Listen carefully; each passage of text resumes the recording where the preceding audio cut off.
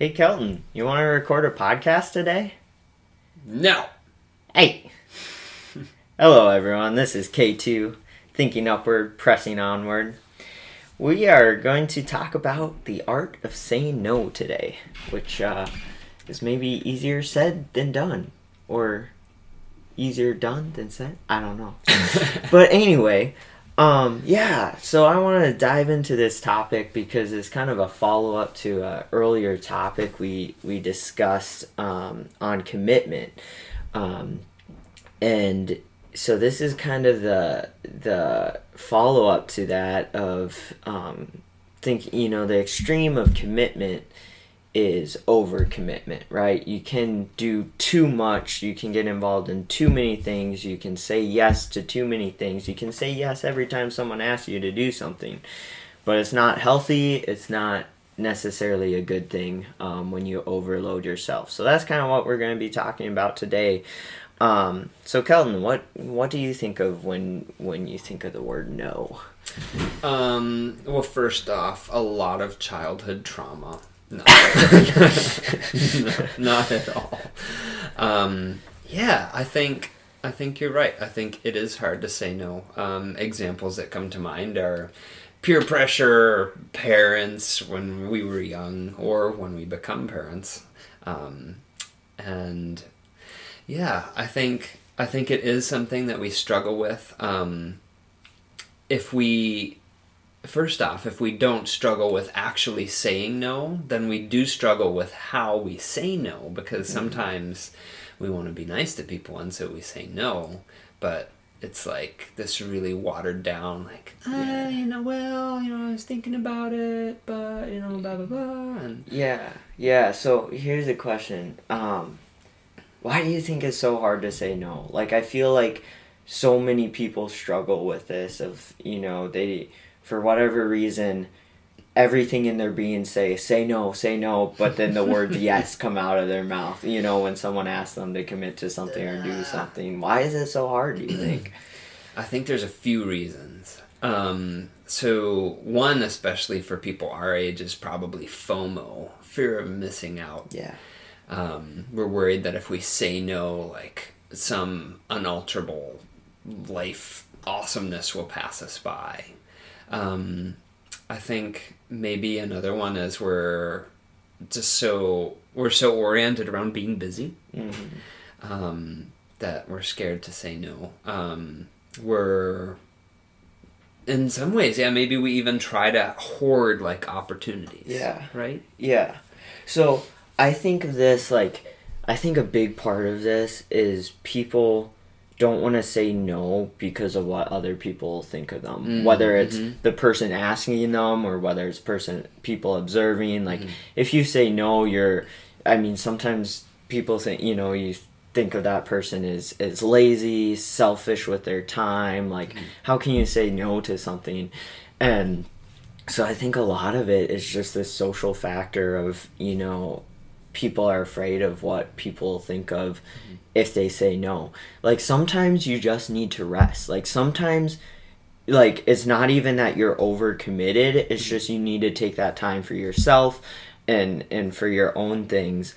And so, but I think it just in our culture's view of busy is good, it comes across as being selfish, lazy, ungiving of your time, and people don't want people to think that, and so it's so easy to just say yes because of this social perception that we think people might have. For sure. And actually, I think you and I both recently experienced an awesome example of someone saying no.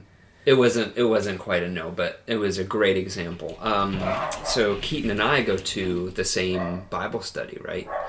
And this Thursday, a bunch of us were, things are winding down, we're talking, and we're standing in someone else's house, just kind of by the door saying goodbye.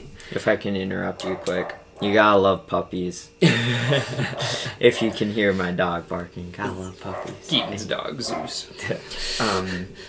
So we were all kind of getting ready to leave Bible study, but our hostess, Autumn, she kind of came up to us and she was like, "I love you guys. It's time for you to go." And it was great because it was kind of that, oh wow, that was very direct, but then also like, oh wow, that was awesome. Like, Autumn loves us. She knows it's good to spend time with us, but also she knows she's got to rest for what tomorrow holds. Yeah, and I think it's cool to see someone have a certain level of comfortability of being able to say no, or being able to say, okay guys, this is it, get out, you know, like you know, in a nice way. Like, it's a good quality to have, because you know, if you just say yes to everything, if you just allow people, I don't want to really use the word letting people trample over you, but in a sense it kind of is. And as you commit to things, people are like, oh, that guy will say yes, so I'm going to ask him, you know. And it gets to be this dangerous level where we get so much and we're trying to juggle so much that we just can't do a good quality job on each thing. And so overloading your schedules with certain things can just be detrimental in producing good work, quality time that you're giving people. So anyway, I guess we kind of touched on it, but maybe if you want to go into a little bit more depth on maybe when to say no, what circumstances we should say no, and so forth. Yeah. I think, well, there's quite a few. There's when something infringes on our needs. So one example of this would be like sleep. Like, I need to sleep in order to do good work, and work is very important. Like, I deal with people, I need to be on point. So if something were to impinge on that for me, like, I can't serve others if I can't serve others well if I don't sleep good. Like, so that's not to say that there's not a point, like something comes up and I should lose some sleep to help or whatever, but I think anything that just sort of takes energy from the things that we need to do to just maintain ourselves in good upkeep. And I think there's times when you can begrudgingly say no, and what I mean by that is there are times to say yes to something that you don't really want to do because you know it's beneficial either for yourself or for others, you know it's needed, whatever. So I don't think every time you say yes needs to be a case of like you're gung-ho about it, but I also think that if you really have a lot of reservations when someone asks you to do something or you're going to commit to something, if you do have a lot of reservations, I think you really have to examine, like, why do I have those reservations? Why am I hesitant about this? And, you know, as you start to explore those things, maybe you discover, you know, the reason you're so hesitant about it is because it isn't a good thing to commit to. It's not a thing that is benefiting you or others. Maybe you're just tired, you're overloaded, whatever. And so I think just knowing, you know, almost that subconscious voice of like, you know, say no, like I was saying earlier, you know, it's, you know, everything in your being can be saying say no, and then yes comes out of your mouth, and it's like, maybe think about it a little bit before you speak and you make that commitment, because as we said earlier in that earlier episode, like, commitment is important, and like when you commit to something you should follow through with it. So it kind of goes hand in hand of really thinking carefully about what we commit to and so forth.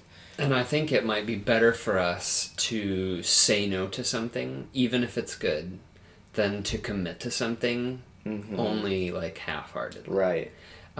Especially depending on what the thing is. Yeah, for sure. And yeah, like I said, I think there are times you can hesitantly say yes, and that's okay, because you know, like, it's good, like, ultimately is good for you, even though, you know, you're not really in that moment feeling it. But yeah, like you said, you have to carefully think about it and why you're doing those things. So, kind of the other thing I wrote down is I think it's just important to not let other people dictate your schedule, to not have your life dictated by other people's agendas. And that sounds kind of selfish, just because I don't know if that's just like a cultural thing where it's like, you know, you don't want to be selfish with your time, but in some regards you don't want your time to be dictated or controlled by other people's expectations, other people's just what they expect from you. You know, they have these agendas, and they're, you know, they know that you'll say yes, and it's like I don't think if we're gonna give people quality time, quality work, that we should say yes to those things, because that's an expectation of us, you know. God made us to serve, but not to be doormats. Right, exactly. The other thing I just wanted to touch on briefly is this idea of, we've been kind of talking about it throughout this episode, but this idea of self-care, and coming from a helping profession myself, like in college, like my professors would always preach this idea of self-care. You know, you got to take care of yourself. You got to take care of yourself, because if you don't take care of yourself, you're not going to be able to help others. And we'd do some crazy things like, you know, connect the dots, like really intense ones for adults. And, you know, at the time I'm just like, okay, this is kind of silly. Like, am I actually going to do this? But, you know, like as I've gone actually out into the workforce and the career, like I've realized how important that actually is, and how important it is to take care of yourself, to take time for yourself, to take a break, to remove yourself. I mean, throughout the Bible, Jesus would go by himself into the mountains to pray, and just to have that energy and that rejuvenation that he got from that. So remember to take time for yourself, and it's okay to say no to take time for yourself. It's not being selfish. It's just, you know, you have to recharge and rejuvenate. And especially for me, being more of an introvert, that's how I gain more energy, is in time alone. So even medical professionals, like first responders, are taught the first thing they do when they arrive on scene is they see if it's safe. If it is not safe, they do not help. And that might seem heartless, but the simple fact of the matter is, if you're there to help and you're taken out of commission, you're just another casualty. Like, you can't help. And so, just understanding that, you know, you have to take care of yourself in order for you to be a benefit to others is very important. Yeah, absolutely. So let's move on a little bit and talk a little bit about just this cultural idea of busyness, because I think in our culture we equate busyness with importance. Like that, for whatever reason, our culture thinks if you're busy, if you're like scrambling to get from one place to the next, you're working 50, 60 hours a week, just like it proves importance. I think our culture has this mindset. You know, the busier you are, the more money you're making, the more important you are, the more influence in social spheres, whatever. It's this idea of busyness is good, busyness is important. I just feel like that's just this cultural mindset that we have to get away from. Because I think it is okay to just, you know, chill at home on a Monday night, read a book, you know, like you don't always have to go to one activity to the next. I don't know. Well, I think some of that is because our culture is built on the idea of people becoming valuable. So even children are considered valuable not for what they are, but for what they could become. And so we're told, just like our whole lives, that value is in the things that we do, how well we do them, how much we do, how much we accomplish, our works that we put out. Do you write books? How many trade deals have you cut with that other company? And it's like, yeah, if you haven't accomplished anything, then you're not worth anything, which is totally opposite of what God's view of value is for us. Mm-hmm. The Christian perspective is you are not valuable for anything that anyone else says about you, for anything that you do or will do or could do. You are valuable because you exist. Mm-hmm. You are precious because you are made in the image of God. You are valuable before you do anything, or whether you do anything. Yeah. Which is, different. So what do you think are some practical ways to not overload your schedule? What are practical ways to take care of yourself, to gain rest? What do you think? I would say saying no to little things. Meaning, like, you and I are very good at taking time in the weekend to just, like, shut down, go away, and hide from people. Mm-hmm. And so, like, we record podcasts on the weekends, but we, even though we're friends, like, we also spend time away from each other, away from the world. And, yeah, I think that's okay. Setting up routines that allow us to have that time to recharge, whether it's as small as an hour or as big as a day. Yeah. Absolutely. I think another very real one is the biblical concept of a Sabbath. God essentially tells us that wired into his creation is the idea of taking a break. This was true in the case of resting on the seventh day. God is God. He's an infinite being. He doesn't need to rest. But he told the Jewish people to rest not only on every seventh day, but in every seventh year, and then every, I forget if it was 77th year, the year of Jubilee. There were special Sabbaths built in, and not just for the people, but even for the land, letting fields lie fallow. I think surely we're made to work, but just as surely we're made to take a break. Yeah, and I think if you spend too much time in any one thing, you can just, it wears you out. So too much time at work, too much time, I would say even at church. While church is very good, you can overload yourself with that. I think, overload yourself with certain friend groups or whatever. You spend too much time doing one thing, it just wears you out. And so taking that Sabbath to intentionally take breaks from different things. I like to, certain days I do homework and certain days I don't. And so I have a little bit of a division with that. And so just trying to fit in my schedule where things work, so it's not, one thing isn't constantly overloading me and just causing too much stress. So, yeah. I think to share a quote from someone, I read a little bit of stuff by one Scott Bailey, and he... Shout out Mr. Scott Bailey. Boom, he's the man. I read something recently by him. The invitation to rest is not necessarily an invitation to inactivity.